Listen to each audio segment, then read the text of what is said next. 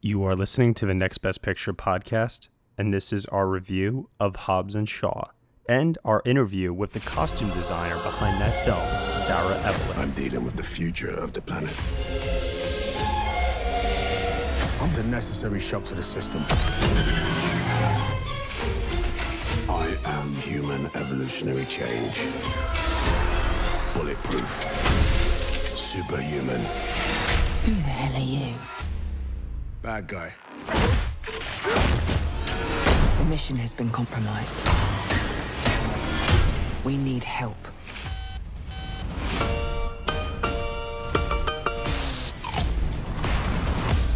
Our target's name is Brixton.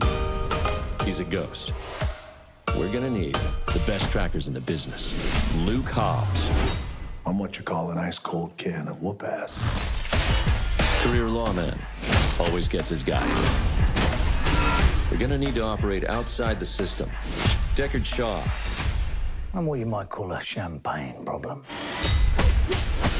Rogue former MI6 agent. Doesn't play well with others. If we stand a chance against Brixton, you guys have to work together. No way. This guy's a real ass.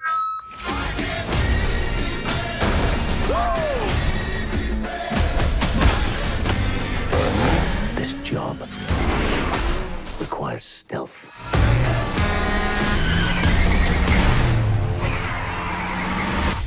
Look at you. I'm trying to save the world, which, for the record, will be my fourth time. Because I'm really good at it. You have no idea what we're dealing with.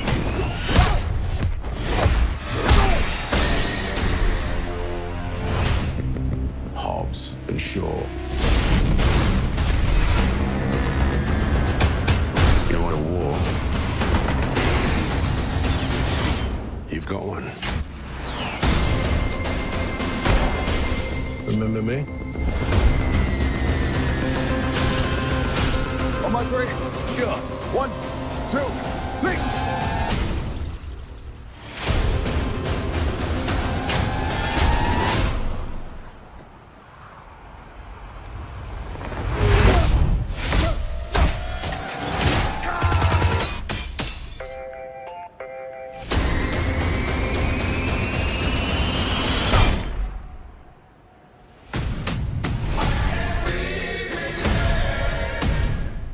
Three shocks will kill a man. There we go. It's a bad guy speech.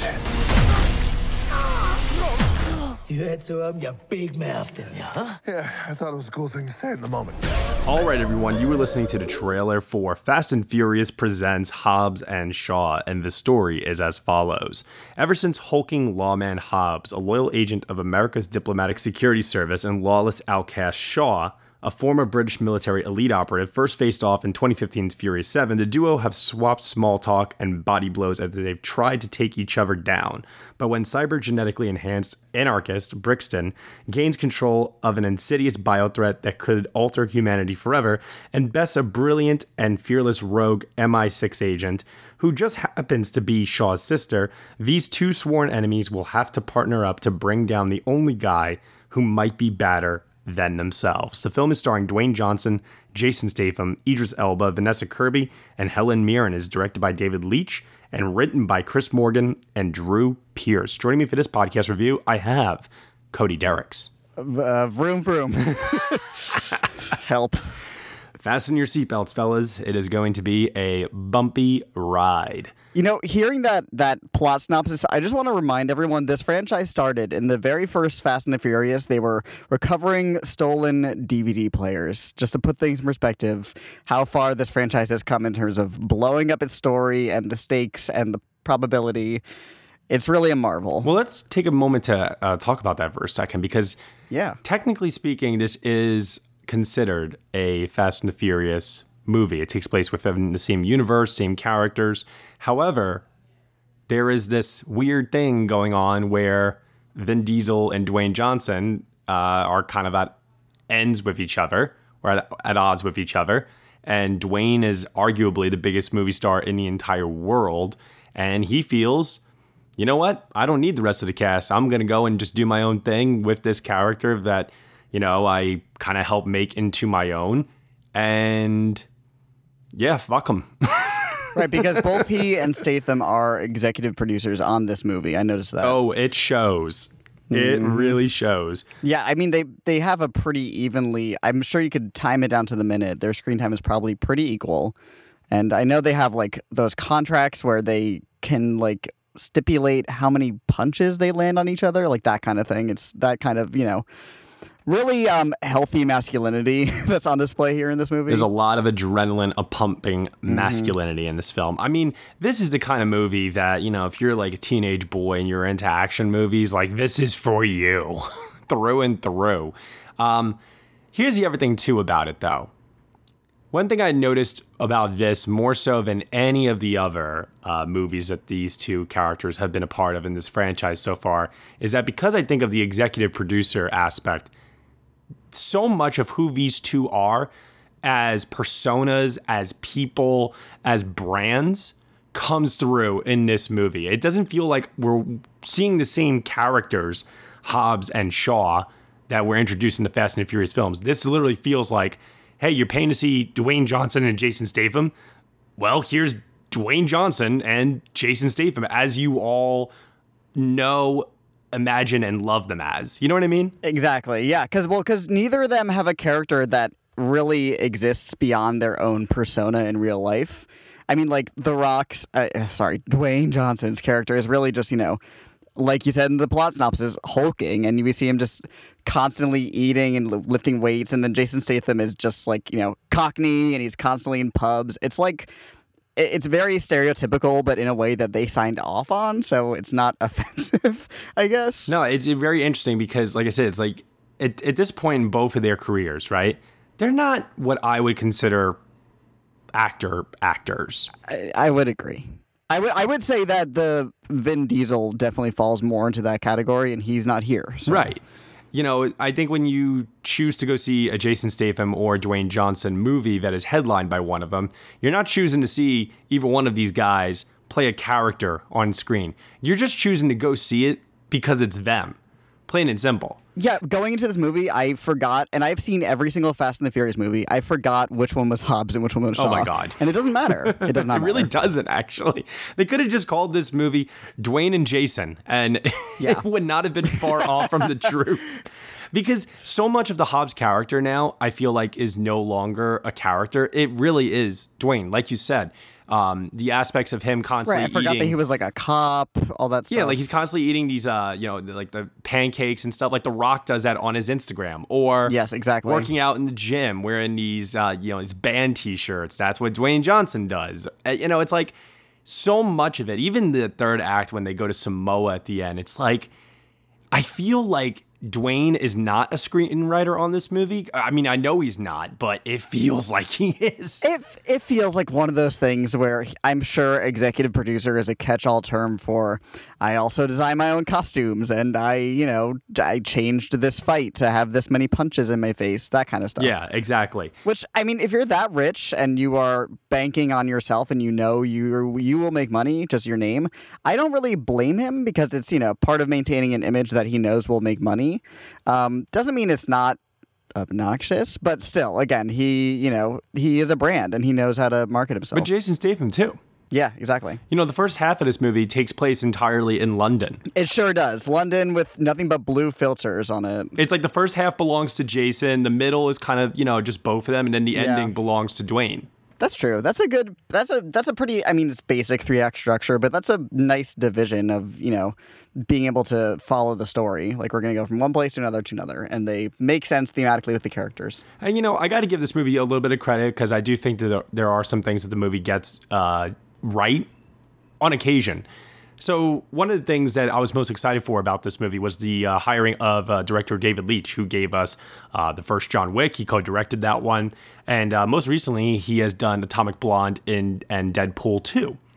So naturally, I was very, very excited to see this. I thought the trailer gave away too much in terms of the action set pieces. That exactly, I agree. There were some moments throughout the movie where I was like, man, that's so cool. I really wish I could have been surprised and I didn't know that this was coming from the trailer. Like The Rock pulling a Captain America and trying to hold on to a freaking helicopter with his Jesus. bicep. Oh my God. My audience was losing its freaking mind by that point. Well, but even still, some moments that were, I mean, there wasn't really an explosive moment that wasn't in the trailer. There wasn't anything I was like, wow, I'm glad they hid that from us. At the same time, for example, that moment where the motorcycle slides under the truck and it configures itself and then he gets back on the motorcycle, that was still cool to see on the big screen. You know, that wasn't something I was like, there wasn't a huge loss for me because of the trailer. And the David Leitch factor, that really shines through because the absolute star of this movie is the combat, is the hand-to-hand stuff, is the stuff on bikes. That's all by far the highlight of the movie. When they focus on practical effects and the hand-to-hand combat, this movie is awesome. I do have a little bit of an issue with sometimes the hand-to-hand combat where and maybe because I'm paying attention to this stuff a lot more now. I watched this video on YouTube from Corridor about how visual effects artists will react to certain things, and they brought like this stuntman on, and he was pointing out in fight scenes now, something that I'm just noticing a lot more is when stars maybe are late for their marks, and the stuntmen, instead of making it look chaotic and frantic, like they were authentically planning to attack, they're waiting for the stars to hit their mark so they know to come in for the next move and stuff. So there were times while watching this where I felt like that was happening and the timing just felt a little weird, but every blow and every shot is very impactful. And David Leitch, he, to his credit, doesn't do multiple edits, shaky camera. It's all really wide. It's well choreographed to the point that you can clearly see what is going on all the time. And all that's great. I really think that the visual effects, though, of this movie are pretty bland at times. By the time we got to Samoa at the end, it felt like a video game. You know, the obvious green screen and the slow motion and the lack of focus. That's when I felt like they had to perfunctorily kind of do a car thing because it's what Fast and Furious is known for. That's not the first time they do a car thing in the movie, but it's definitely the craziest. You know, and again, this is in the trailer, but not really giving it away. But when they do I called it the human centipede of trucks. It was just, nothing really realistic. Not that I go into these movies for realism, but at the same time, because the first half is so focused on the hand-to-hand combat, like the scene when Jason Statham is in Vanessa Kirby's apartment, that's really cool. Or just the opening with the champagne bottle, that's really creative and fun to watch. And then the ending was and the lighting too during some of those scenes. David Leitch's visual style is very pronounced, and I really, really like that some aspects, from, for example, Atomic Blonde and John Wick, shine through here, Exactly. The lighting in the apartment was really cool with that changing neon or LED light. I don't know what it was, but it just really brought nice contrast to the fight in what otherwise probably looks like a pretty boring apartment. So I like all of that. I really, really like how well the principal actors were utilized in this movie. Like we already said, Jason Statham and The Rock, it's one of those things where if you know who they are and their personas that they've cultivated over the years, then you know exactly what you're going to be getting from them. But to their credit, Vanessa Kirby and Idris Elba, I thought were equally just as badass and fun to watch on screen as the two main stars. Oh, yeah, Idris Elba's a pro. I mean, you could tell he was having fun. You could tell he knew exactly what kind of movie he was in. He was the sneering, calculating villain with, a British gravitas. He was having a great time. And Vanessa Kirby is a star. I loved her in this. I thought she's amazing. Yeah, she brought a realism to the character. I mean, just the scenes where they're interrogating her and she's in close-up, you can see that she's actually giving weight and moment and intention to these lines that are silly. But she's, using every aspect in her actorly toolbox, from her facial expressions to her voice. And, that's, very basic. That's what acting is, praise. But at the same time, in these movies, you don't go in necessarily expecting that. So to see that is just nice. Yeah, I mean, I really, really enjoyed her a lot in this movie. What I didn't really enjoy was kind of this forced romantic angle they chose to take between her and Dwayne in this. I just was like... Even the movie seemed embarrassed. I guess this is a spoiler, but who cares? By the time they kiss at the end, Dwayne Johnson and Vanessa Kirby, even the screenwriting is okay, we're not going to do that again. And at that point, it's who is this for? Nobody wanted to see this. It didn't change anything about the movie. It didn't change anything even about the climax. It's not like Dwayne was like, no, I have to protect Vanessa. It didn't make a difference. It's just teen boy fantasy wish fulfillment. That's really all it just comes down to. But as a former teen boy, that did not, make or break the movie. Listen, there's a place for it in this world, Sure. And I think you can do a lot worse than Hobbs and Shaw, in my opinion. Oh my God, yes, yeah. I meant specifically the romance angle was not something that me as a teenager needed to see. To the film's credit, though, I also do think that they don't overly sexualize her. I think that she actually is someone who comes across as very, very strong. She's her own individual character. She has an emotional weight component to the story. And yeah, Vanessa Kirby, she knocks it out in the park. Toe-to-toe with The Rock and, kicks his ass. Yeah, they have a really fun fight scene. I actually really enjoyed that a lot. Even though I kept wondering, I feel like he could just snap his fingers and break a bone in her body. Now, one thing I didn't love about her casting was the suspect age difference between her and the two male leads. Because we're supposed to assume that Jason Statham and Vanessa Kirby knew each other as children. We even see footage of them in flashback as seemingly the same age. But in real life, they are, let me see. Oh, it's a 25 year age difference. 22, I think, between Jason Statham and Vanessa Kirby. That, yeah. And I believe even more for less for The Rock. But still, a generation apart. So the romance between Dwayne Johnson and Vanessa Kirby is one thing, but the fact that we're supposed to believe that Jason Statham and Vanessa Kirby are colleagues in a way, age-wise, is frankly ridiculous. But, this franchise is nothing if not blatantly ridiculous and kind of revels in that. So ridiculous. When you have Idris Elba, saying a line, "I'm the Black Superman," it's like, okay. Did you know he was originally supposed to say, "I'm the Black James Bond," but he refused because of all the, rumors and stuff good for him. Of him being James Bond. I agree. I wouldn't want to say that either. That's just tipping your hand too hard. And there's a lot of things in this where I just was shaking my head, looking at the screen, what? Because of how ridiculous and over the top it gets at times. One thing that really makes me laugh when I watched it was The Rock. At the end of the film, when they get to Samoa, he starts off with his shirt off, and they all charge in, and they're beating the crap out of everybody and stuff. And then for no reason, obviously there's a practical reason, but he just decides to put a shirt back on. Well, he takes off his Samoan skirt and then has full pants underneath. Okay. And this is something that I actually talked to the costume designer about, which is an interview that I'm going to also include on this review here. And they did talk about how there is a practical element to why you have to do stuff like that sometimes. And, it's things you got to get around in the shoot, the process of filmmaking. I'm sure continuity-wise, it's important and all sorts of stuff like that. It's just, my audience did have a chuckle at that. Yeah. You know what I got a couple chuckles out of, but it really, really overstayed its welcome. I don't know how far you want to get into this, but there are two highly overdone cameos in this movie. That have been completely hidden from the marketing. Right. And it's very apparent when you watch it that they're doing this as a favor to other people that are involved in the movie because they're friends. Mm-hmm. And it was too tongue-in-cheek, too cute, overly written, in my opinion. And that's a problem I have with the whole movie in general. It feels like every single line is overly scripted to the point that it does come off just completely silly. But these two scenes in particular, they were just way too overdone. It's that general kind of jokey action screenwriting. It's very self-aware. Yeah. It's very over the top and ridiculous. It's weirdly kind of reminiscent of 90s action screenwriting. I don't know if that makes sense, but that's just kind of the vibe I get from it. But yeah, specifically these two cameos. The first one I didn't mind so much. It did kind of overstay its welcome, but the first scene where we see this person was not horrible.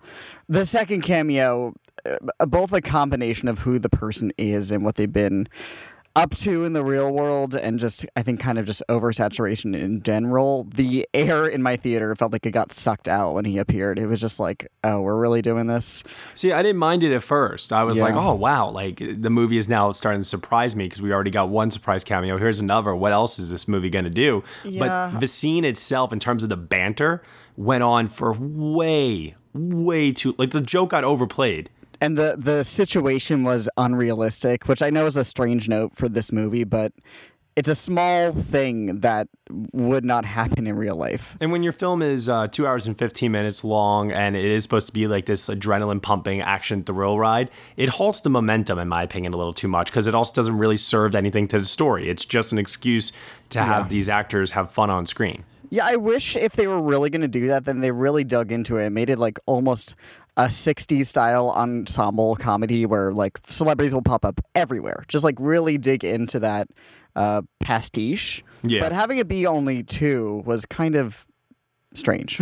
Yeah, and then there's another one, but this might be for, some people will understand this, other people won't, but like then there's a WWE superstar at the end of the movie who is highlighted a lot. Okay. No speaking lines of dialogue or anything like that, but they do like their wrestling power moves and stuff that, if you follow that industry, you know like this is like this person's like signature stuff. I do not, but it didn't distract me. Like it wasn't like a strange He's Dwayne's cousin too in real life. Oh, okay, cool. Yeah, I did not know that. Yeah, so there's a I think if you're not aware of it, it's fine, but if you are aware of it, it just kind of comes off as I don't know. It's like just too self-serving almost at times, It harkens back to what we were saying about they're not playing characters, they're playing themselves. Exactly. And that kind of just takes the believability out of it for me a little. But then again, I'm coming into this looking for a totally different angle. I think people who enjoy who these people,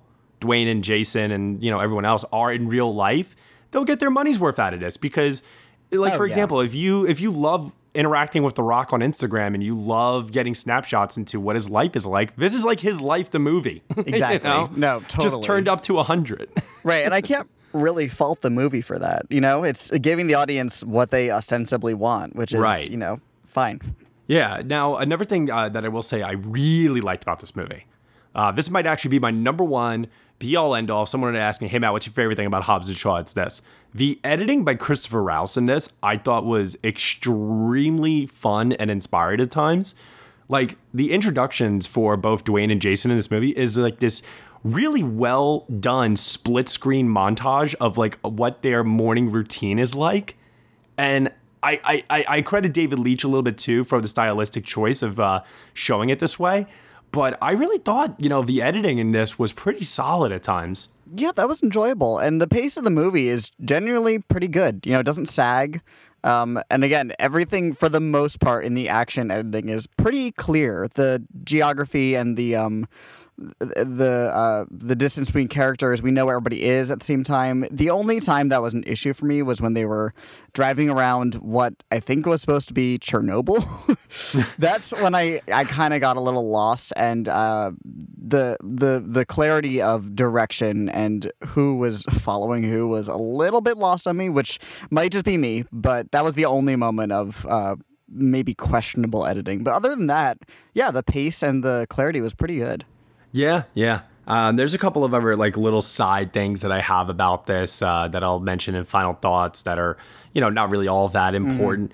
But, like we said, it's not deep. It's silly. It's over the top. And if that's the sort of thing that you're looking for, great.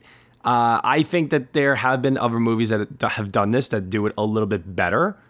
Stuff like, even Deadpool, for example. Sure. Very self-aware, very over the top. There's very obvious references to the Terminator. I mean, they even say that in regards to Idris Elba's character, and it kind of made me just want to watch that instead.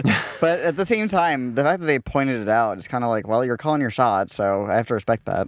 Idris Elba's motorcycle in this is so cool. That was cool. And I liked the unrealistic technology across the board, from the guns that don't fire unless the certain glove sensor is attached to it, and everything involving Idris Elba and Vanessa Kirby's kind of biometric like video game HUD abilities practically.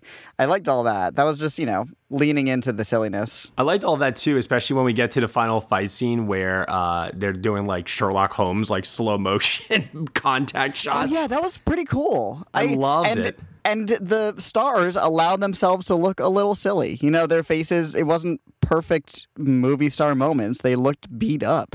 And I have to respect that a little bit, even knowing that in the real world, they have a firm hand on how they're allowed to look in every movie. Now, I got to ask you this question, and I apologize that I don't know the exact term for it, but Cody, who do you think is the supervillain behind the computer thing that is commanding Idris Elba?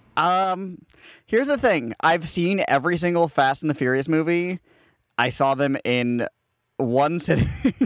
So my knowledge of character names and motivations and plot points is a little muddy at best. So I don't remember what villains are still out there, because it has to be somebody we've met already, right? That's what I'm guessing too, because I think they want it to be a surprise. Unless, here's the thing, maybe we meet somebody in Fast and Furious 9, and then in Hobbs and Shaw 2, if that happens, then this character is used in that. Because I can't, off the top of my head, think about who it could possibly be. Yeah, I don't know. And I also don't know, too, how far they're going to go to try and connect it to the other Fast and the Furious films, like we said before, now that Vin Diesel clearly wants to do his own thing and feels like he doesn't need The Rock in order to do it. So I'm wondering who else, is willing to kind of play both sides. I'll still star in the Vin Diesel movies, but, I'll make an appearance in the next Hobbs and Shaw movie, because clearly we have to have a sequel. That's what this movie is built on. Yeah. And on that note, I gotta say, the goal of the movie to have the message of the film be, all right, guys, come on, put aside your differences. You gotta work together, reads a little false when in the real world, this movie practically exists and caused a rift between two major movie stars. It almost sounds like a fuck you to them. Maybe, but also I think it just reads as a little bit like false. But also, you don't go into this kind of movie for the message, so. Also, too, very interesting and creative use of the one F-bomb that they get to use in this movie. Oh, yeah. I really like that moment, too. So there is some good stuff here. I was never bored. I'll say that. Which no, is I was not. I definitely got annoyed at times because of how silly it really did start to get, and also too, like we were talking about before, the emotional connection piece. Like, I didn't care if Dwayne and Jason, actually worked together. I didn't care about the relationship between Vanessa Kirby and Jason Statham as siblings. Like, I didn't care about Dwayne and Vanessa Kirby's romantic relationship. I'm just watching it now at this point for some comedic lines here and there, and some adrenaline pumping action. And there were times where it did deliver, and there are times where it does not. But the franchise isn't incapable of those emotional beats. I point to Furious 7 as an example of really good, really well-directed action filmmaking across the board and really good emotional directing. Now, granted, part of that is because one of the stars died in real life and gets this amazing send-off. But at the same time, that shows that they have the abilities and the care to direct and write believable emotional moments. So I kind of wish they maybe were able to do that in this one, but at the same time, it kind of reads like they didn't really care. And again, people are going into this expecting what they expect, so I can't really fault them for that. Hey, just remember, Vin Diesel thought that Fury 7 should be nominated for Best Picture. You know what? Worst movies have been nominated for Best Picture. That's all I'll say. All right, final thoughts on Hobbs and Shaw. What final thoughts do you have, Cody? Anything that we did not talk about? I basically covered everything. You know exactly what you're gonna think of this movie before you go in. I basically graded it beforehand, practically, and I was not incorrect. But that being said, I didn't not like it. I had a fun time. It's right in the middle of the Furious franchise, so if you like those movies, it's definitely worth checking out. It's definitely better than, I'd say, a good 3 or 4 of them. And so overall, I'm giving it a 6 out of 10. All right. Not bad, all things considered. A couple of different things I want to just say here is, what did I not mention? I know there's something in here. They quote Nietzsche at one point, which is something I was not expecting from this movie. Actually, I think my favorite line in the movie is when they establish, like, Dwayne's like, I'm lovable. Like, everybody loves me. And then he compliments this woman he's sitting next to on the plane. He's like, I love your babushka. Yeah. And she gives him like this smile.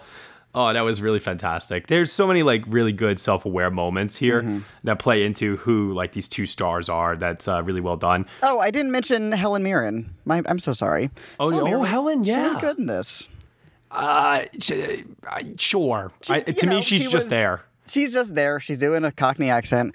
I always like the idea of the character who, for some reason, is in jail but is completely made up, hair done, is, seemingly has a command on the jail herself. She gets out of those handcuffs real fast. It's just fun to watch. She's doing her job.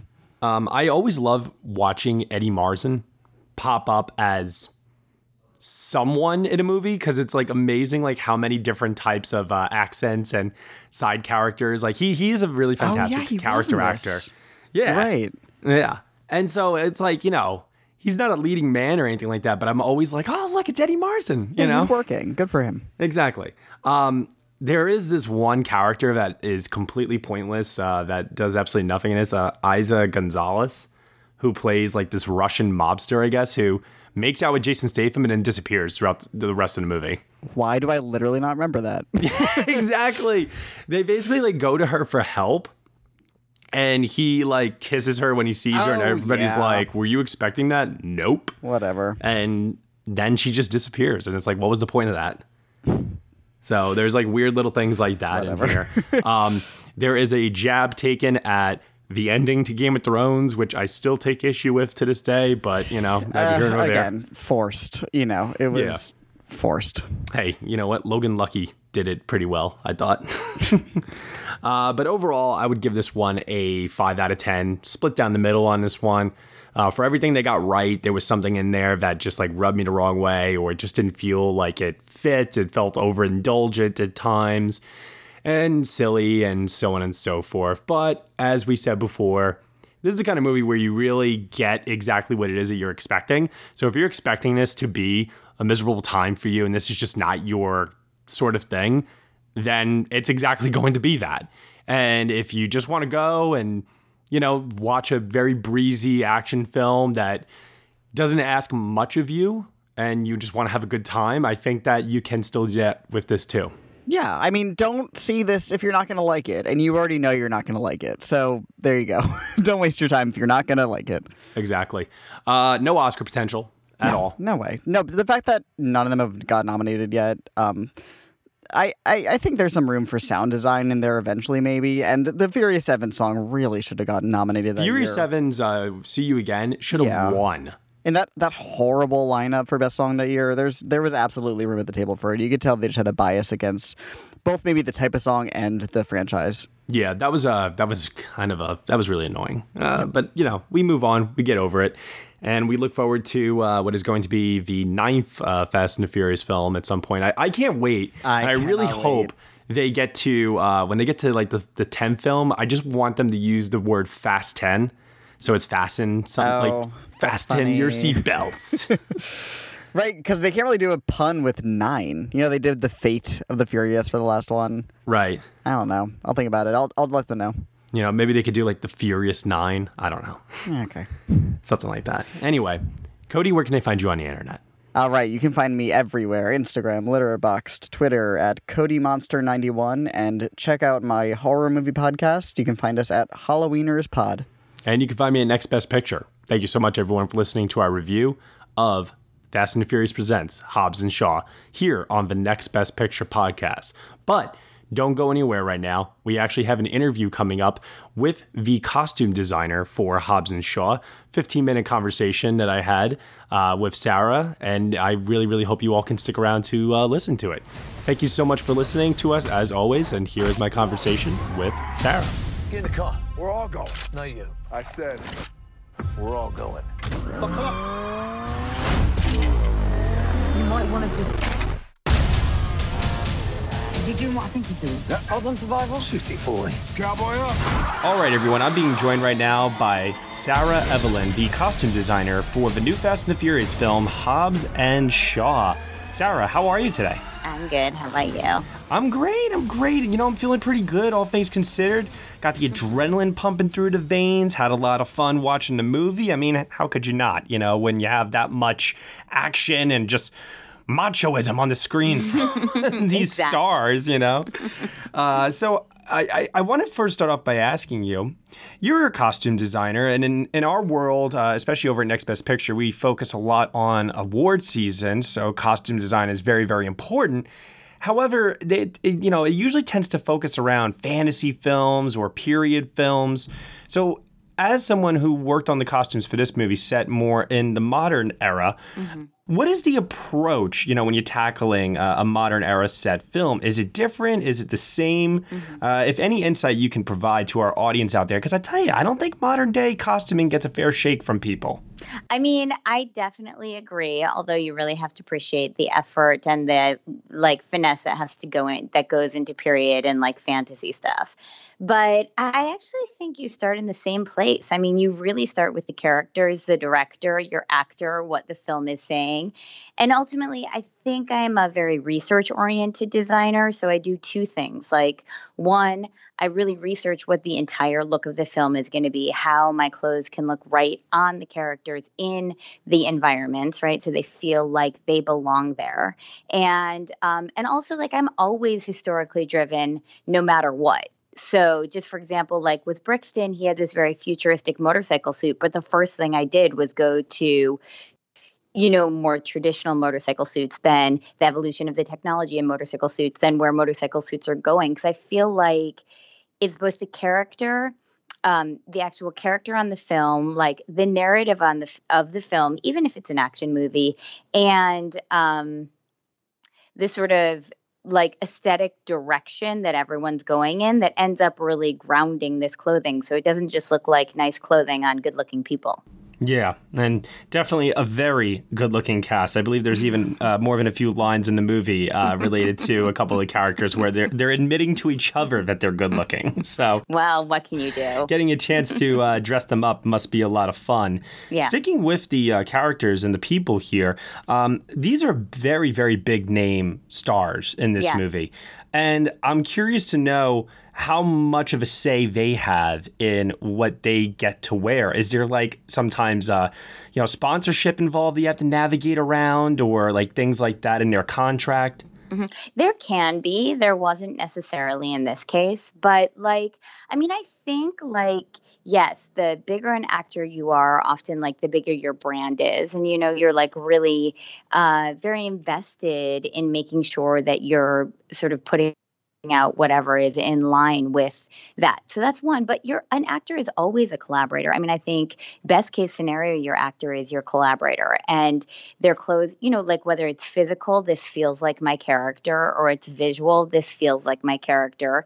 I think that you want that back and forth with someone. You want to be developing this character together, and clothing, it's not just aesthetic. It also actually is very physical. How do I feel when I move in this, or I can't move in this, or, whatever that is. Yes, all those guys are really big collaborators in different ways, but I think that's just I think that's part of being a good actor. I think that's part of being a good actor. Mm-hmm. Absolutely. Yeah. You mentioned before Idris Elba's motorcycle attire that he wears in this, and it's kind of a mixture of practical versus also a little bit of fantastical, because there's technology built into it that's not quite of this time. Yeah. So can you tell me a little bit about the design behind that? Because I thought that was by far one of the coolest looks of the entire film. Oh, thanks. Well, we worked really hard on that, and it was a really cool process to go through with both David Leitch, the director, and the production designer, and Idris. We knew we wanted some sort of superhero character, but what was that superhero going to look like inside of this world? And after a whole bunch of R&D, we got to the sketch, right? But then after the sketch, between sketch and realization, actually there's a whole lot of design right there. You might have one idea in your mind, but depending how you can get it built or who can build it, it really sort of fleshes out that idea. So I was super fortunate to come into contact with this amazing like artisan duo named Whitaker Malum. And they actually used to have, they specialize in leather. They've actually worked a lot on superhero costumes, like especially some of the early ones. They did a lot of stuff for Angelina Jolie in Maleficent. So they're like real artists. And they also come from the fashion world, which really interests me. And they put together this technique, this leather working technique that was like molded onto a life cast.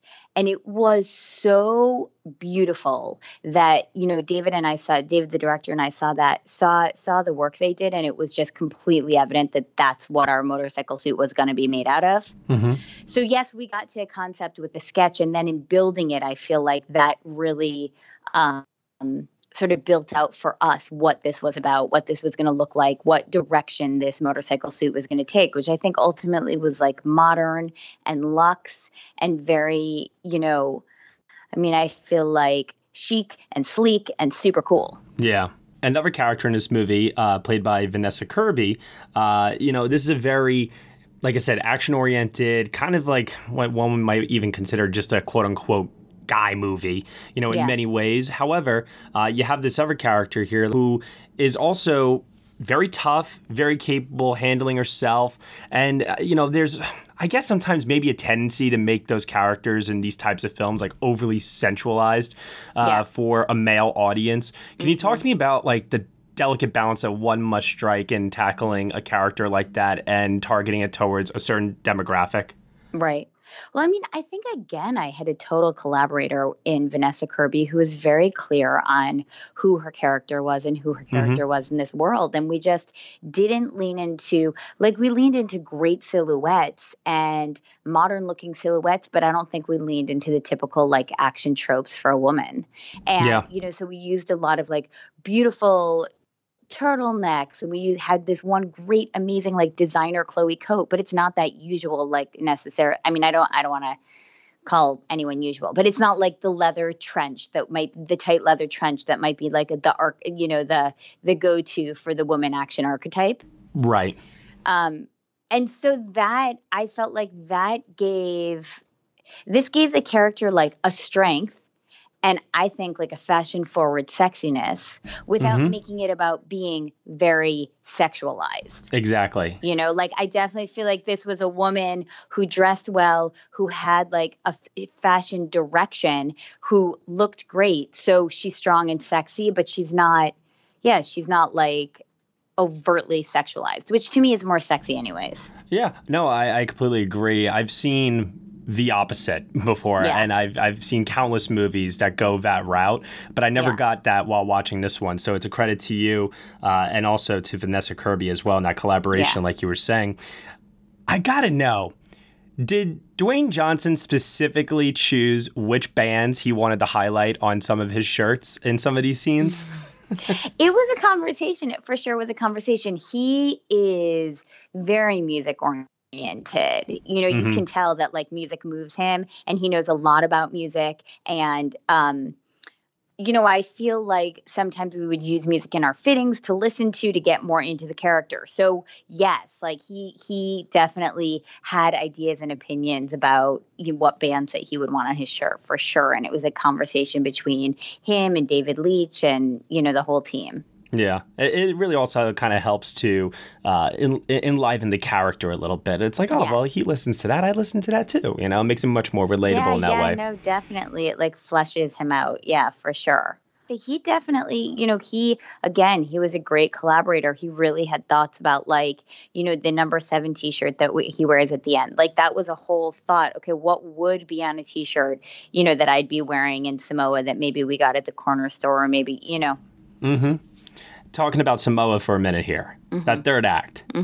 It's like just totally different. The film starts off in London. You got these sleek suits and everything for the Jason Statham character. But then all of a sudden it's like we're in Samoa, and now you've got to dress all these guys in culturally appropriate but modern attire that fits the style that I imagine Dwayne had a very, very heavy influence on. Can you tell me a little bit about that? Yeah.